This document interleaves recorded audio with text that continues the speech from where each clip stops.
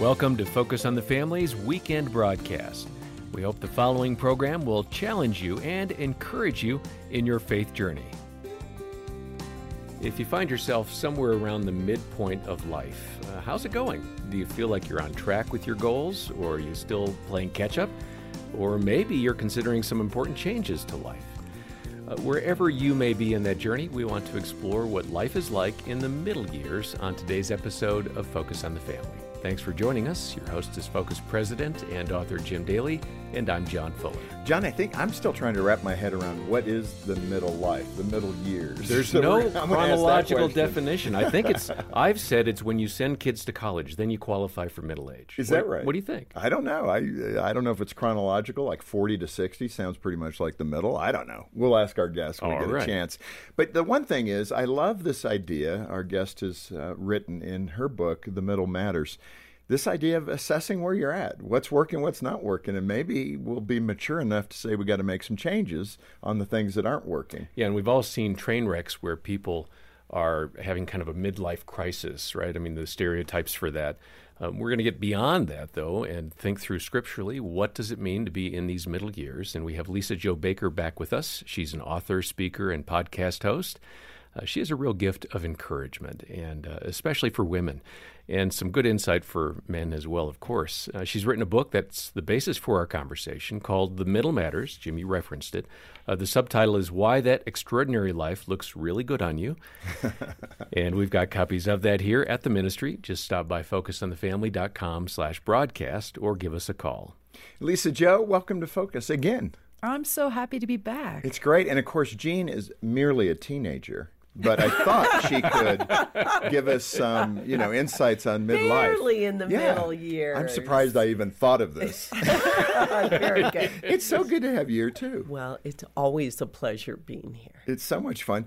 Lisa-Jo, let's ask that question. What is the definition of the midlife, the middle years? Who are we? I'm guessing it depends on who you ask, right? Mm-hmm. So I think it could be by age, but it could just be by stage. I've had women that are in their late 20s tell me, I feel like I'm in midlife right now just because I have kids that are so much older, that are going into high school or college. And then there are moms who started later in life, and so they might be in their 40s by the time their kids are heading into high school or graduating high school. So, I mean, I do think it's one of those things, your internal barometer nudges you and you get that feeling. You wake up one morning and you think to yourself, oh, I'm not at the beginning anymore.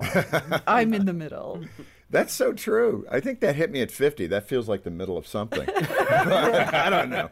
Well, let's dive into your story, Lisa-Jo. You describe how in these middle years, you tend to be more concerned about the comfort of your clothing rather than the size. I know.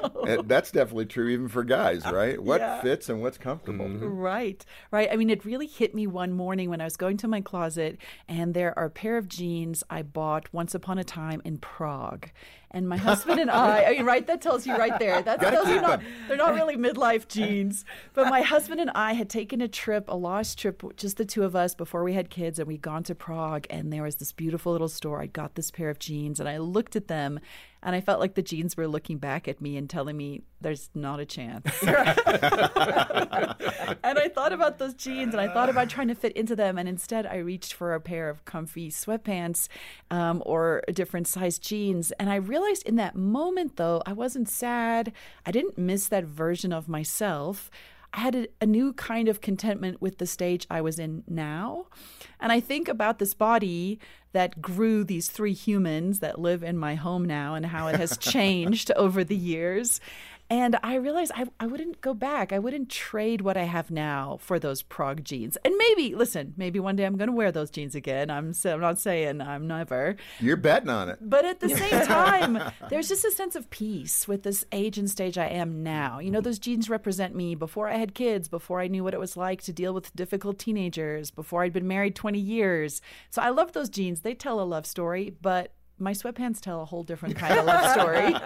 Jean, are you relating to this? Absolutely.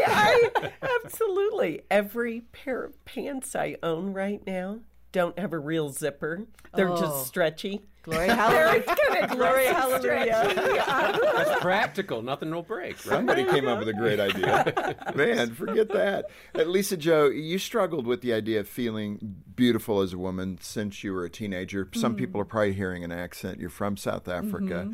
So speak to that struggle and so many women who have that similar struggle. Sure, because there's all these messages bombarding us from culture about what beauty means, what beauty looks like. There's this one standard of beauty. And I have a daughter, and so after 2 sons and having a daughter, it suddenly became really important to me to figure out, like, what do I do about this whole beauty conversation? And I wonder if in childhood, a lot of us, Jean, I'd be interested if you've had an experience like this, but when we're little, when we're tweens or teens, we can be shaped by the things people say to us. And I remember being 16 and driving in the car with my mom, and it was the season of Miss South Africa, you know? And I remember telling her, Mom, one day I am going to be Miss South Africa. And she looked over at me with just tenderness and the love of a mom, and then said words I wish she could take back. Right. She said, "Oh, my darling, I think you're beautiful, just not in that way."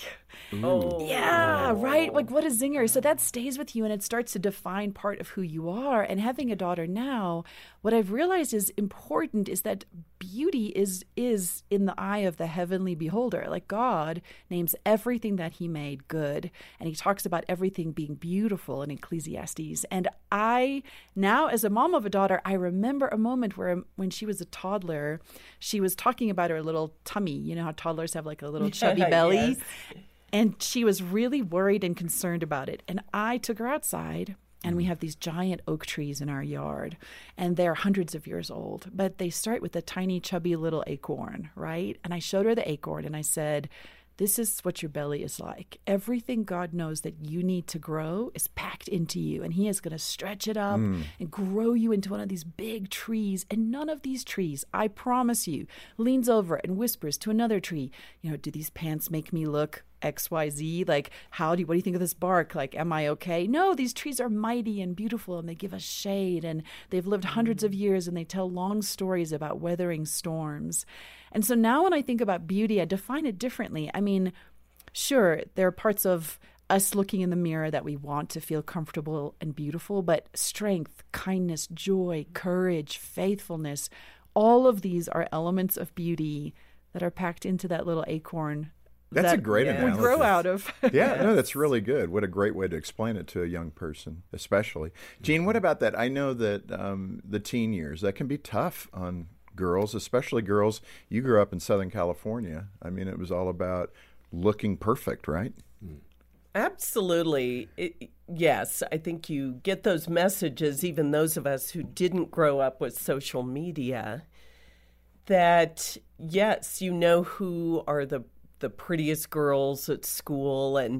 And when I was growing up, thin lips were popular. So, we're in. Isn't it funny the things that change over the years? And I had the same size of lips when I was 6 years old, so they were big at the time. And I can remember standing in the milk line in elementary school, and a girl in front of me didn't know I was behind her and said, "Oh, yeah, Jean and Linda have huge lips." And my 6th grade picture, I smiled. I got my lips really tiny, but those things, you know, they do stick. They stick. Well, I'm glad you have lips the way you do. I love your lips. Thank you. Let me ask you too. You had this exchange, and again, a lot of this goes to body image, which has captivated so many young people, so many young girls, and that's why we're spending a few moments on it here.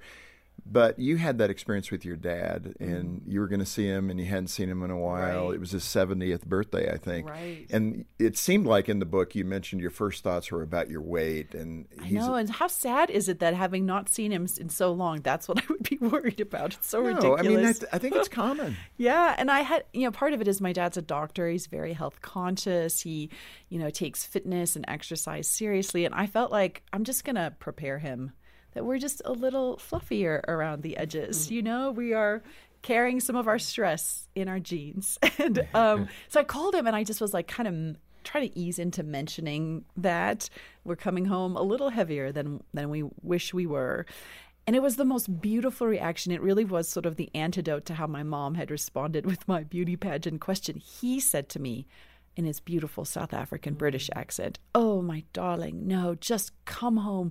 The more of you, the better. We can't wait to hug you and hold you. And really, the whole time you're here, we really intend to put a few more pounds on because we've got all your favorite foods planned." And it just, I hope people listening are not hearing me talk about, this is not a conversation about healthy eating or exercise per se. It's really about healthy viewing of ourselves. And when you are viewed through the lens of love like that, which is really how God sees us too, I think, and you feel so lovable, it changes how you look at yourself in the mirror. So when I look at the pictures from that trip home, I just see joy, I see delight, I see family. That's beautiful. It is, and it's a great way to see yourself. Okay, we've kind of looked at the self-image of how we view ourselves and those things that hurt, whether it's about your lips or your weight or whatever it might be. I remember a guy in high school, I was a 9th grader, he was probably 11th grader. I've mentioned this before. He was a big dude, a swimmer, and he turned around in PE class and just hit me right in the sternum to the point where it cracked. And he goes to his friend, he goes, "See, this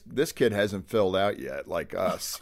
And I'm sitting there wheezing, about to die. And I'm going, "Thank you for making me your example."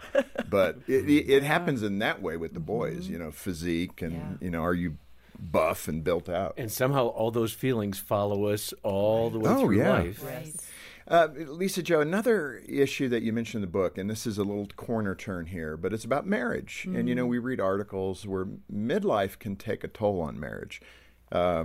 You've raise the kids, or you're raising the kids, and they're kind of toward the end, and you're both looking up going, "Who are you?" Right. And, it's unfortunately one of the fastest areas of divorce. So when you start to think about feeding your marriage and taking care and tending to your marriage, when you're in that midlife zone, how do you approach your relationship with Pete, your husband? Well, maybe I'll begin by saying I had read an article in the Huffington Post that I think is sort of a segue between body image and midlife of marriage, because it was the teenager quote of the week. And this is what the quote was: "My life will never be complete until someone has run through an airport to stop me getting on a plane." Right? Which is this trope from all the rom-coms. Right. Which you could never do today anyway, because TSA would never allow that. Or get tackled by police before that. But I understand it, right? It ties into all these ideas we have about how we're supposed to look or how we're supposed to be loved. And I remember reading that and thinking, no, just period, full stop, no. That cannot be the end of the story, because the problem is with movies is after that moment, the credits roll, right? And you go back to your real life, where real love, you forget, actually lives. Because after the guy ran through the airport, they have to live 20 years together, or 30, 40, 50 years, and 50 years of him throwing his socks on the side of the bed every night. Like, where's that love story? And so I remembered writing and thinking about this idea about love in the middle. Like, that's the real love. Like, the love stories that are the beginnings, they're fleeting. They're gone in like a heartbeat. But then you've got 50 years. Where are the love stories in the trenches? And so for me, it has really been having eyes to see what love looks like there. I mean, the love story is my husband who chooses to drive the minivan in the heat of summer with the broken air conditioning for me, or the guy who says, "Don't worry, I'll go out at 8:30 and do the late night run and the pickups," or the guy who comes home not with roses but with like chocolate covered strawberries, or that kind of rice or bread that you like. It changes, but for me, it has been constantly this shifting of how we see, because I think there's this emphasis, carpe diem, seize the day. But what if you're too tired to do that? And what if, though, it's about a shift in seeing the day? It's how you see the day. So it isn't about that dash through the airport. Instead, it's the long love story of 40 years in the middle. Yeah. That's good. That's good. See Concentrate the day. on that, Gene. Yeah. I was going to ask you, though, I mean, we're the couple here. So, I mean, what do you think? What in the midlife that we are completing? Absolutely. And I do, when you were talking about the airport story, when Jim and I were first married and he started traveling, I would park the car and go inside and greet him at the gate, which you could do that then. And I did that, I don't know, maybe a year or so. And then I started, That's the evolution of your relationship. Right, you park at the curb. Right. You get left at the gate, then it's the curb, and then it's, can't you take your car? Right. Or how about, I didn't know you were going somewhere. That's kind of how it works. But yes, there are seasons in marriage, and it's not a fairy tale. Right. And yet, God uses it to refine us. Right. This Focus on the Family broadcast will continue in just a moment. My favorite thing about Brio is that you can actually absorb stuff from it and learn. Reaching teen girls right where they're at with encouragement to grow in their faith. The stories in the Brio magazine about other people that have gone through things way worse than I have is really inspiring and uplifting. Help your teen invite God into her everyday experience with Brio Magazine. Learn more at focusonthefamily.com/Brio Radio. Hi, I'm Jim Daly. The Supreme Court will soon make a significant decision on abortion. How will this impact you? Join me and other pro-life champions, including Ben Shapiro and Candace Owens, on June 14th for Focus on the Family's See Life 2022 live stream. Find out how you can respond to this important pro-life moment. Sign up at focusonthefamily.com/See Life. That's focusonthefamily.com/See Life. Thanks for listening to Focus on the Family. Let's resume now with the balance of today's programming. Lisa Jo, I don't mean to put you on the spot, but you wrote it in your book. You ever hear that before? But I'll lay it out there first. I remember one time years ago, Jean said to me, I love you. I just don't like you right now. To which I was like, how could that be? Who could not like me? I didn't actually say that. I just thought it. Yes, right. It's terrible to think that, by the way.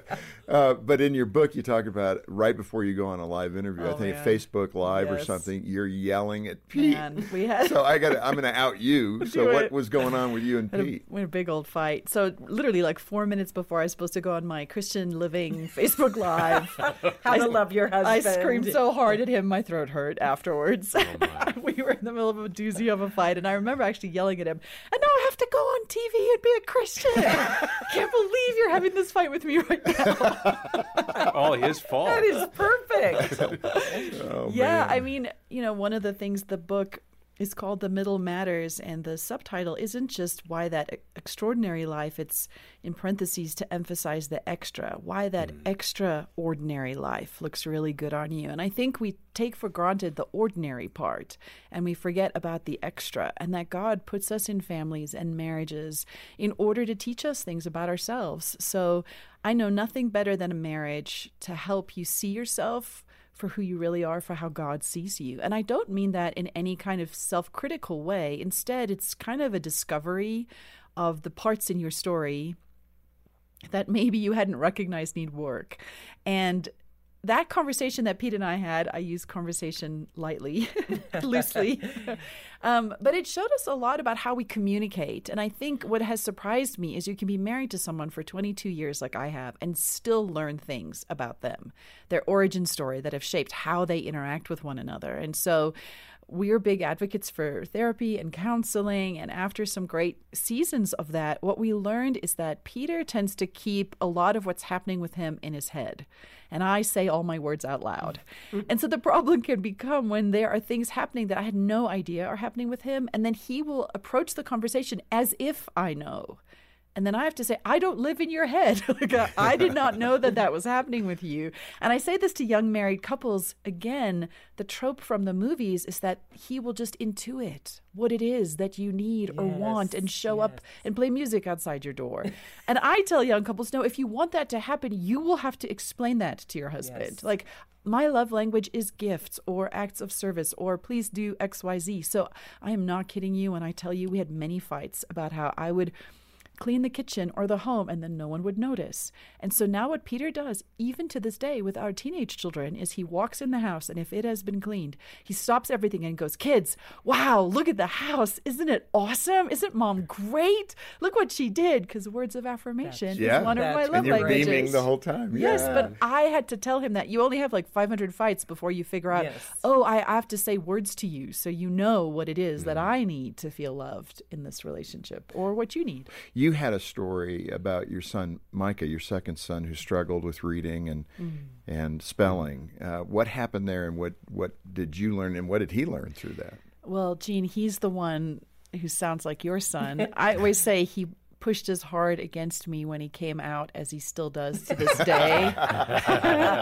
Wow. Yeah. I mean, he is God's refiner's fire in my life. He's a very unique child, deeply passionate, and because of that, when things are difficult for him, he explodes. Like, all his feelings are everywhere. And for anyone who's had a kid with any kind of learning disability, it's deeply disheartening, because not only are you feeling the pain for your child and you want them to succeed, you are also, just being honest, as a parent, experiencing your own dread, because you now know when spelling homework begins, it's now going to be like a 3-hour marathon of wailing and gnashing of teeth. It was so traumatic.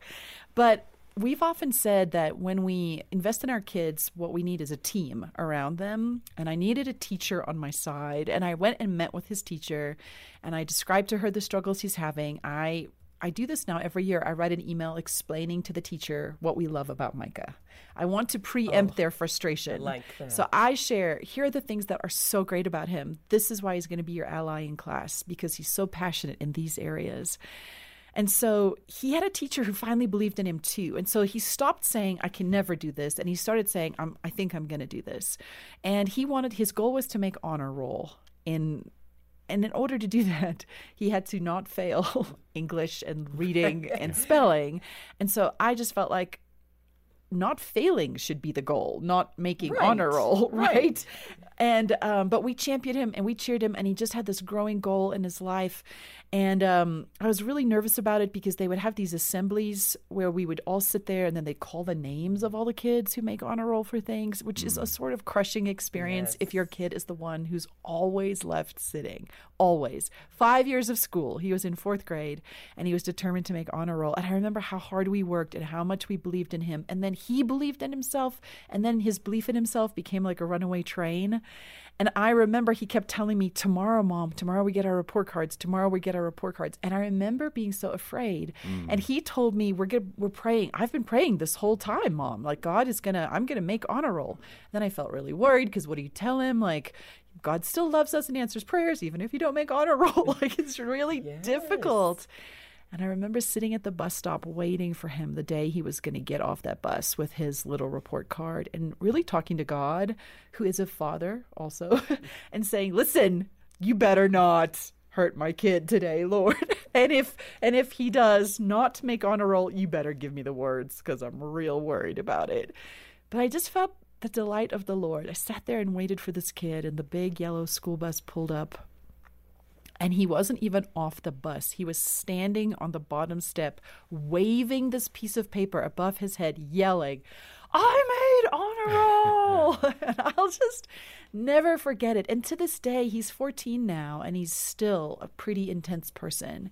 But I tell him, honey, how God built you is the reason that when you set your mind to something, you are able to follow through, whether it's honor roll or football or faith. When I look at his journey now, or how he champions other kids, all of those things, this is my encouragement to moms of littles who are struggling. That kid who is making you feel like you're never going to sleep again, he's going to change your family one day, because Micah is a driving force in our family who moves us forward. Whether it's adventure or faith or whatever it is he's interested in, that passion just pours out of him. And it is a direct answer to prayer, because when he was asleep at night as a toddler, an older mom told me, you need to make his bed your prayer bench. And I kid you not, I would kneel at the side of his bottom bunk bed, put my hands on him and pray for him and tell him, Lord, please, you have to use all of this passion for good, because if the other side get him, we're really in trouble, Lord. And I remember he would wake up sometimes and be like, Mom, what you doing? And I'd be embarrassed. It's sort of awkward. And then I decided I wasn't embarrassed anymore. And I would tell him, I am praying for you, son. I am praying you will be a warrior for God one day. And that's just become the beauty of watching these kids that can be so challenging for us. Man, in the kingdom of God, he has big plans for them. Mm-hmm. And I look at Micah now, he's giant. He's 5'11". He comes in every night to hug me before he goes to bed still. And I look him in his eyes and tell him, son, you amaze me. Like, you amaze me that we're at this place together. I cannot believe who you are growing into. And I'm so honored to be your mom. And he knows all these stories I've written about him. He has signed off on them. He has read them. He knows. And he laughs because he knows how difficult it was. And yet when I look at the fruit of who God is growing that boy into, it's amazing to me. Yeah, that is so good. And I concur with that our strong 21-year-old, we have a beautiful relationship. I think because we are so much alike, I just adore him, and I light up when he comes over for Sunday night dinner and Wednesday night, and so it can be beautiful. It will be beautiful. Well, and that's the whole point, and that's why I'm so grateful. And I want to keep the conversation going. So let's come back for one more day and continue to talk about these wonderful themes that you have in the Middle Matters book that you wrote. And, man, I hope you can get a copy of this. I know where you can get a copy, right here from Focus on the Family. And if you can participate in helping us do ministry, we don't pay shareholders, so everything you give to Focus, we'll send you the book as our way of saying thank you, as being part of the ministry. And then you get to participate in saving lives and helping couples, helping midlife couples, helping kids do better. Just all around. It's a wonderful way to invest in the kingdom. So send a gift today, and we'll send you the book as our way of saying thank you. Mm-hmm. Yeah, make a monthly pledge if you're able to. That really helps us smooth out the budget throughout the year. If you can't do that, a one-time gift is certainly appreciated. Either way, donate and request your copy of Lisa Jo Baker's book, The Middle Matters. Just stop by our website, focusonthefamily.com/broadcast, or give us a call, 800, the letter A in the word family, 800-232-6459. Gene, it's so great to have you here, and I'm looking forward to both of you joining us next time. Well, thank you. I'm looking forward to it as well. So am I. Thank you. And on behalf of Jim Daly and the entire team, thanks for joining us today for Focus on the Family. I'm John Fuller, inviting you back as we once again help you and your family thrive in Christ.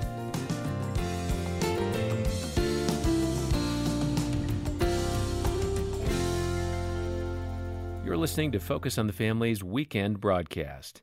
We'll take a quick break and then return with the second half of this program for your family. Stay tuned. Clubhouse is really edifying in every part of it. A resource that supports your values.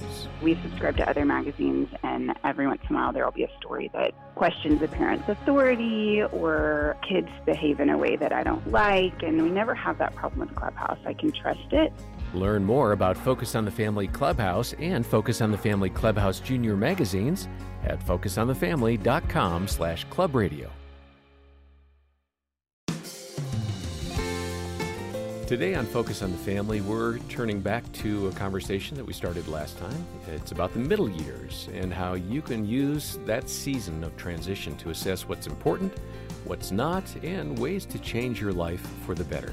Your host is Focus President and author Jim Daly. I'm John Fuller. And Jim, a few quotes about middle age, perhaps, that illustrate some of the challenges and humor that people have shared about this time of life. For example, comedian Bob Hope said, middle age is when your age starts to show around your middle. That's a perfect example, I guess. I think there's another one. Author Ogden Nash believes middle age is when you're sitting at home on a Saturday night and the telephone rings and you hope it isn't for you. How about that one? Yes. I've been there Absolutely, for a few years. Yes. I hope that phone call, yeah. Journalist Earl Wilson observed that middle age is later than you think and sooner than you expect. Well, that's so true. And John, we had a great conversation last time with Lisa Jo Baker and my wife, Jean, which was always good to have her here in the studio. And we talked about the challenges in the middle years in the area of self-identity and who are we and what do we look like, and then into our marriages and our parenting challenges. If you missed that, go back and listen to it, because I thought it was really good and had some great content. We're going to continue that discussion today. Yeah, and the basis for the conversation is a book that Lisa Jo has written called The Middle Matters: Why That Extraordinary Life Looks Really Good on You. And we have copies of that here. Stop by focusonthefamily.com/broadcast or call 1-800, the letter A and the word family. Lisa Jo and Jean, welcome back. So fun to be here. It's great to be back. Well, it's good to have you back. And Lisa Jo, that's probably a good place to start. Why would you do this? Why would you write all this in a book about some of your failings? I mean, it's helpful to young moms, that's for sure. Right. I guess I have a two-part answer. One is, when I had really little kids, I wrote a book called Surprised by Motherhood. I was here and talked about it here on the show with you. And The Middle Matters is really the sequel in many ways, because I realized I had come out of the sleep-deprived toddler making bottles all night long phase and had entered middle school, high school, and looking toward college. And it occurred to me, I'm in the middle, like in every possible way. And I was so surprised to discover how much I was enjoying it. And so in many ways, what I wrote here is a collection of what I like to think of as love letters to ordinary life. These are essays that celebrate completely mundane things. So your kid doing well on a spelling test, kids that you take to sports practices, the fights you have in your marriage and you work through. That's the stuff that makes a whole life. Movies often take part in those opening credits, but there's the whole rest of the 40 years you live together, the middle. And I wanted somebody to write love stories about that. Talking about that idea of the formula of Hollywood, the one thing that God, I think, has put in our hearts is this idea about heroes. How do we find heroes? I mean, Jesus is the ultimate hero, right? He saved us through his death. How do we encourage our kids to look for the heroes around them?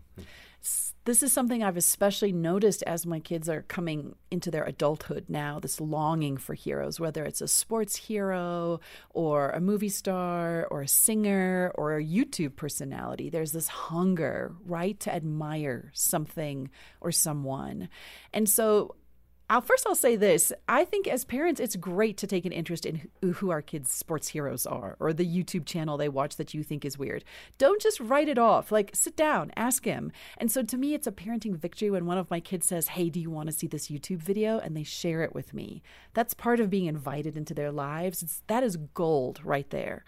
But then we do this thing where I ask all of my children, they could tell you this: what does your mom ask you after you showed them a YouTube video or played them a song? And they'll roll their eyes and then they'll say these words to you. Mom's going to ask, what is it preaching to you? Because I believe that everything is trying to preach something to you. It's going to preach to you about fame or about beauty or about success. And constantly, I want my children to be aware of those messages so that they can dissect them. They can decide, do I want this thing that is being preached to me or not? And then we want to talk about Jesus, the best storyteller of all time, who constantly told people, don't tell anybody about me. Don't tell anyone that I did this. But he has these close friends who mess up all of the time. The Gospels is basically a long story about their mess ups that they then share publicly with the rest of us. Yeah. And I tell my kids, how awesome is this? Because the heroes that you have, they want to appear perfect, like there's nothing wrong with them. And the spotlight is so bright on them. The tricky part is what is happening outside of the spotlight, the dark background that we can't see. When they look at themselves in the mirror in the morning, these heroes of yours, who are they coming face to face with? We don't see that darker part. And then sometimes there's a huge news headline, and we do. And so I want them to have heroes that they know are preaching Jesus' truth, kingdom stories.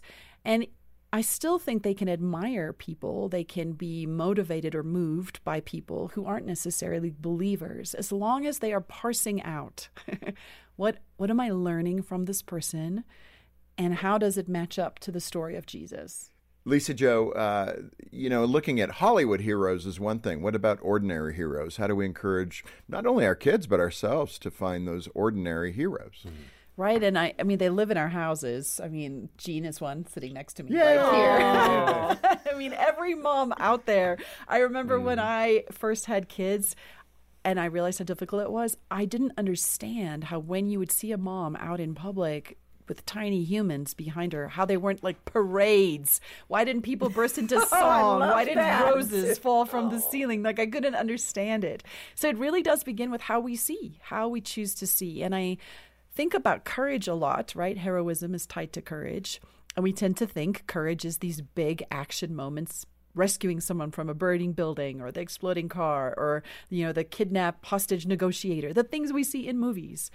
But I had this unique experience this summer. Both of my brothers, one is 40 and one is 44, and they both have families. Both were diagnosed with cancer this year within 10 days of each other. They live at home in South Africa, and I went home for nearly a month to be with them.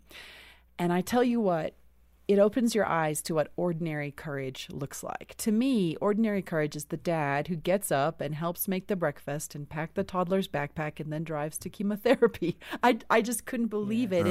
My brother Josh, they have 4 kids under the age of 7, and he's having chemo. And I remember his wife, she was pregnant with their 4th during his chemo.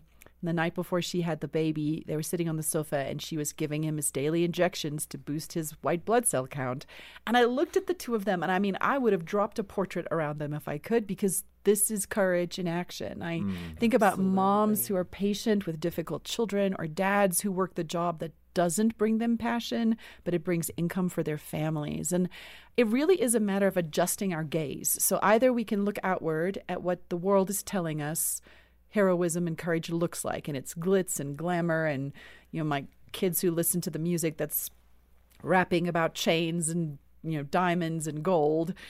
And these are the conversations I get to have with my kids now. We can talk about Uncle Josh, and it's become a big conversation point in our house now, what courage looks like.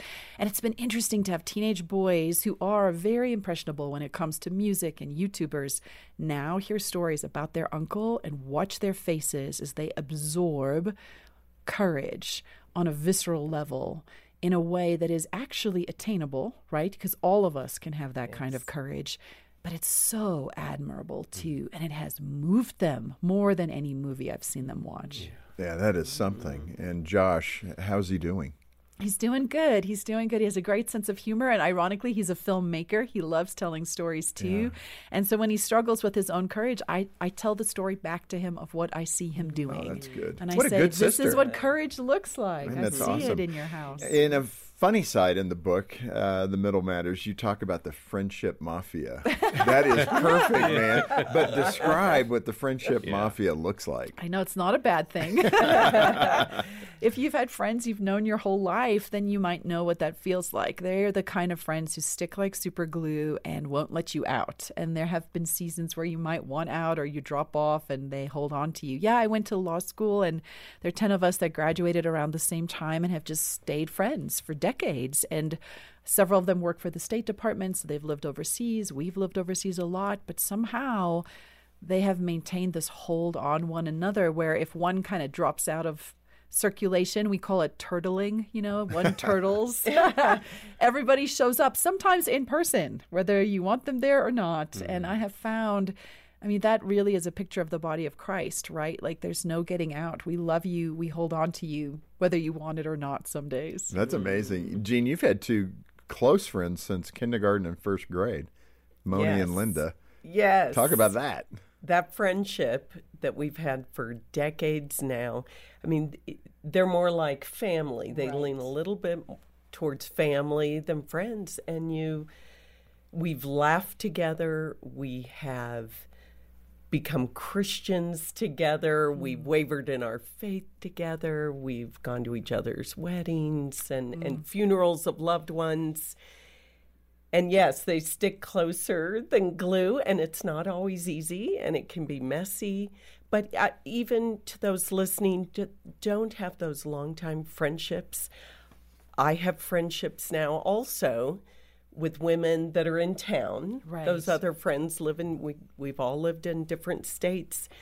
but we continue, at least one of us reaches out to the other one and make sure that even if we haven't talked to each other or gotten together for a long time, that we come back around. I have a group of friends here in town, 3 women that, we hadn't met together regularly for probably 5 years, and we started that back up, and I've known them, all of them, for over 10 years, and it's rich. God made us all, whether we're introverts or extroverts, made us for relationship. And I think especially for women, it's so important to have those real relationships. This Focus on the Family broadcast will continue in just a moment. 1 in 5 households cares for a child with special needs. Is yours one of them? If so, we know you want your child to be taken care of no matter what happens. If you want to secure your child's future by preparing a will, but need extra guidance for your unique situation, Focus on the Family can help. Download our resource, 15 Questions to Ask If You Have a Child with Special Needs. It's our gift to you at focusonthefamily.com/special needs ebook. Thanks for listening to Focus on the Family. Let's resume now with the balance of today's programming. Lisa Jo, hospitality is a topic you raise in the book.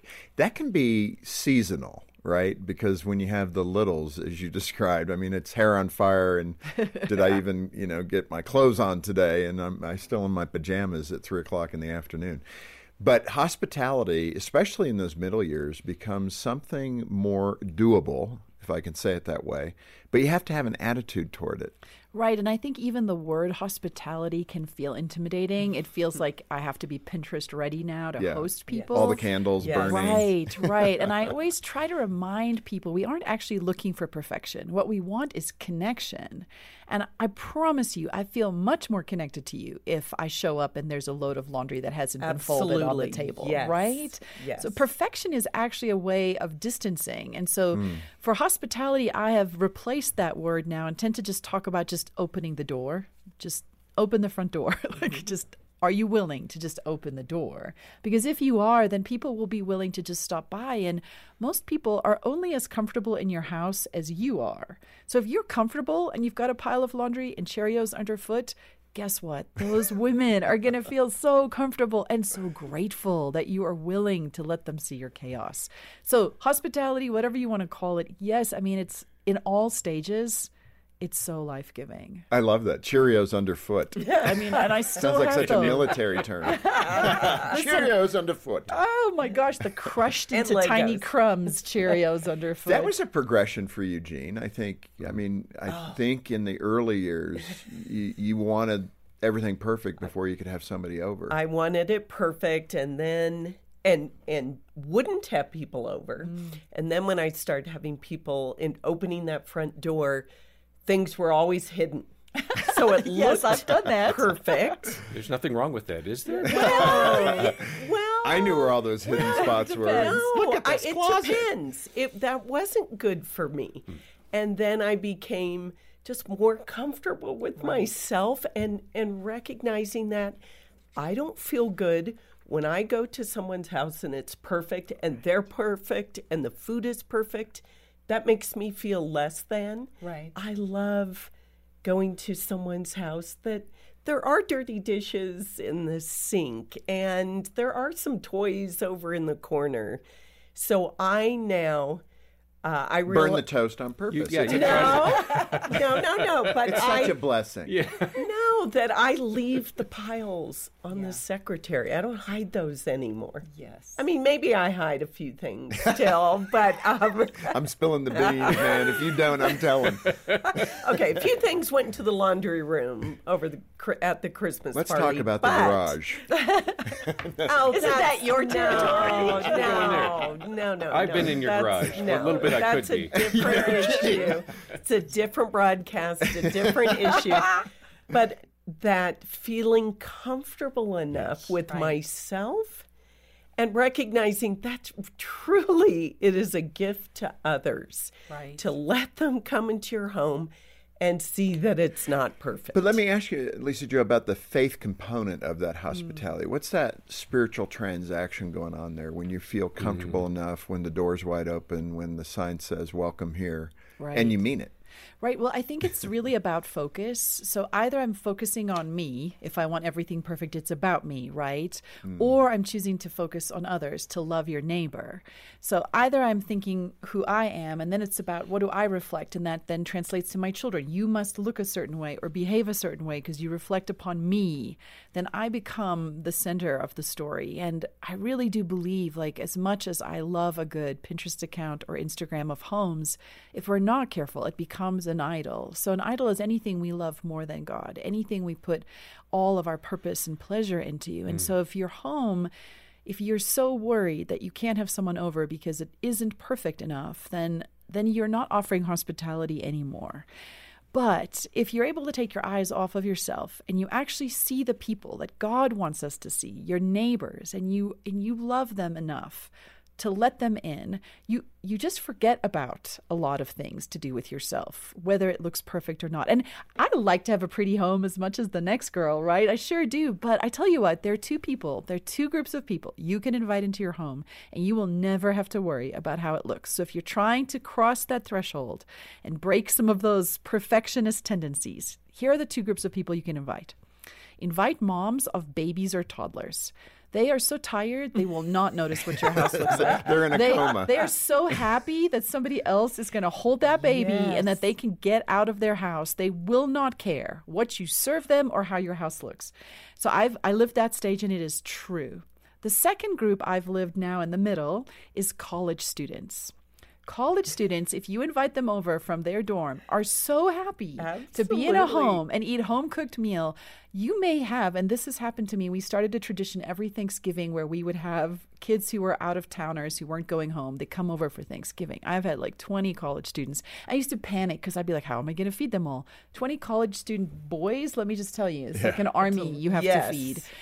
I had a giant 6'3" boy hug me so hard. He lifted me off the ground when he saw that I had made mashed potatoes from scratch. And he said, Mrs. Baker, I might cry. I'm so happy about your mashed potatoes. And I had so much worry. Listen to me, I am not a good cook. I am not good at decor. But I opened the door, and those college students came in, and they ate everything. They sat on our furniture. They played football in the yard. They kept telling us how they haven't been in a house all semester and how wonderful it is.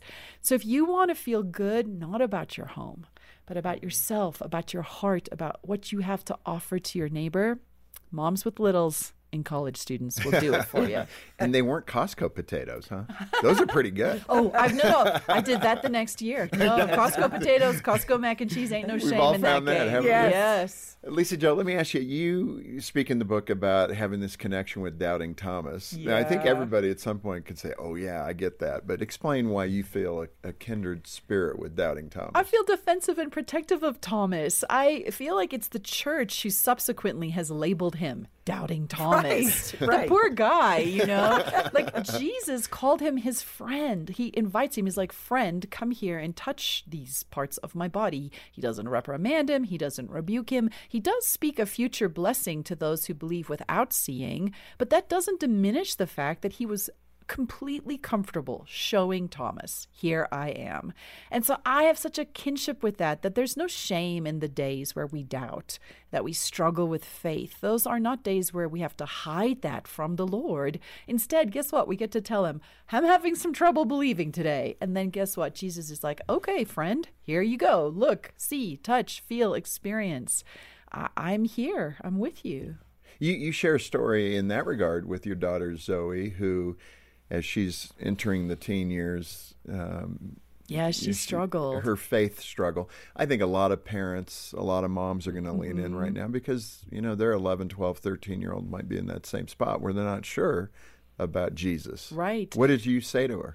So she was about 6 at the time, and I think she's my third, so I have a little experience. I'm not sure if I would have done it as well with my first. So of course not. That's a caveat. But I will say, I do think there's this pressure as Christian parents to sort of feel like we have to brainwash our children into believing, right? Like if they don't believe, that's so bad. Well, and they feel that too. Right. They're smart. Yes, and there's this bad reflection on us. And but in our house, we watch a lot of movies. We talk about stories. We try to understand what's being preached to you. So there are lots of conversations happening. We aren't sort of sit down at the table, have your family devotions people. We're much more, let's unpack this thing you saw today or this song you heard or something somebody said, and how does the Bible's story, how does the gospel intersect? And so we had a morning where we were getting ready for church. I was in the shower. Children have no sense of personal space. And my daughter was in the bathroom, like brushing her hair. And I got out the shower. I'm in my robe doing makeup. And she starts talking to me about, this is what she said. I'm worried, Mom, that what I believe about Jesus, I've just made up in my head. What if it's not true? And I was busy, I was kind of going about my day. So I think I gave her kind of a throwaway answer at first. It was like, no, I'm sure we all have days like that. It's fine. And then I could tell she was really worried. Like she kind of grabbed my arm, looked at me and said, no, Mom, what if this is just a story I'm making up in my head? And I thought, wow, now there's the $1 million question. I don't know believers who don't at some point wonder about our faith. And so I put down the hairdryer. I remembered vividly, I sat down on the bathroom mat, she sat on my lap, and I looked at her and I said, I'm so glad you asked me that question. That's a really important question to ask, because believing in Jesus isn't something I can do for you. You have to believe in him. He has to be real for you. And I said, so when it comes to Jesus, part of it is a friendship that you have with him, like Thomas had, right? You will become friends with Jesus, and more he and the Holy Spirit, they will show themselves to you. And she said, but what if they don't? What if it doesn't happen? What if they don't? And I said, well, I've had days like that too. I've had seasons of my life where I worry about that. And when I'm worried about that, what I do is I look around me to see, where is there signs of Jesus? Where has he shown up? Have I seen things in my life that are like arrows pointing back to him as truth? And she knows her grandfather was not a good parent, and he's an amazing man now. His story is radically different. And I tell her, you know your Opa, and you know how much you love being with him, but you also know some of the stories of how he used to be. The only way I can explain that change is if God is real. And I said to her, my job is not to convince you. I don't need to do that. But my job is to help you be a good detective, to pay attention to all of these clues that the Holy Spirit puts in your life, and to trust. If you are willing to have eyes to see, Jesus promises us we will see him.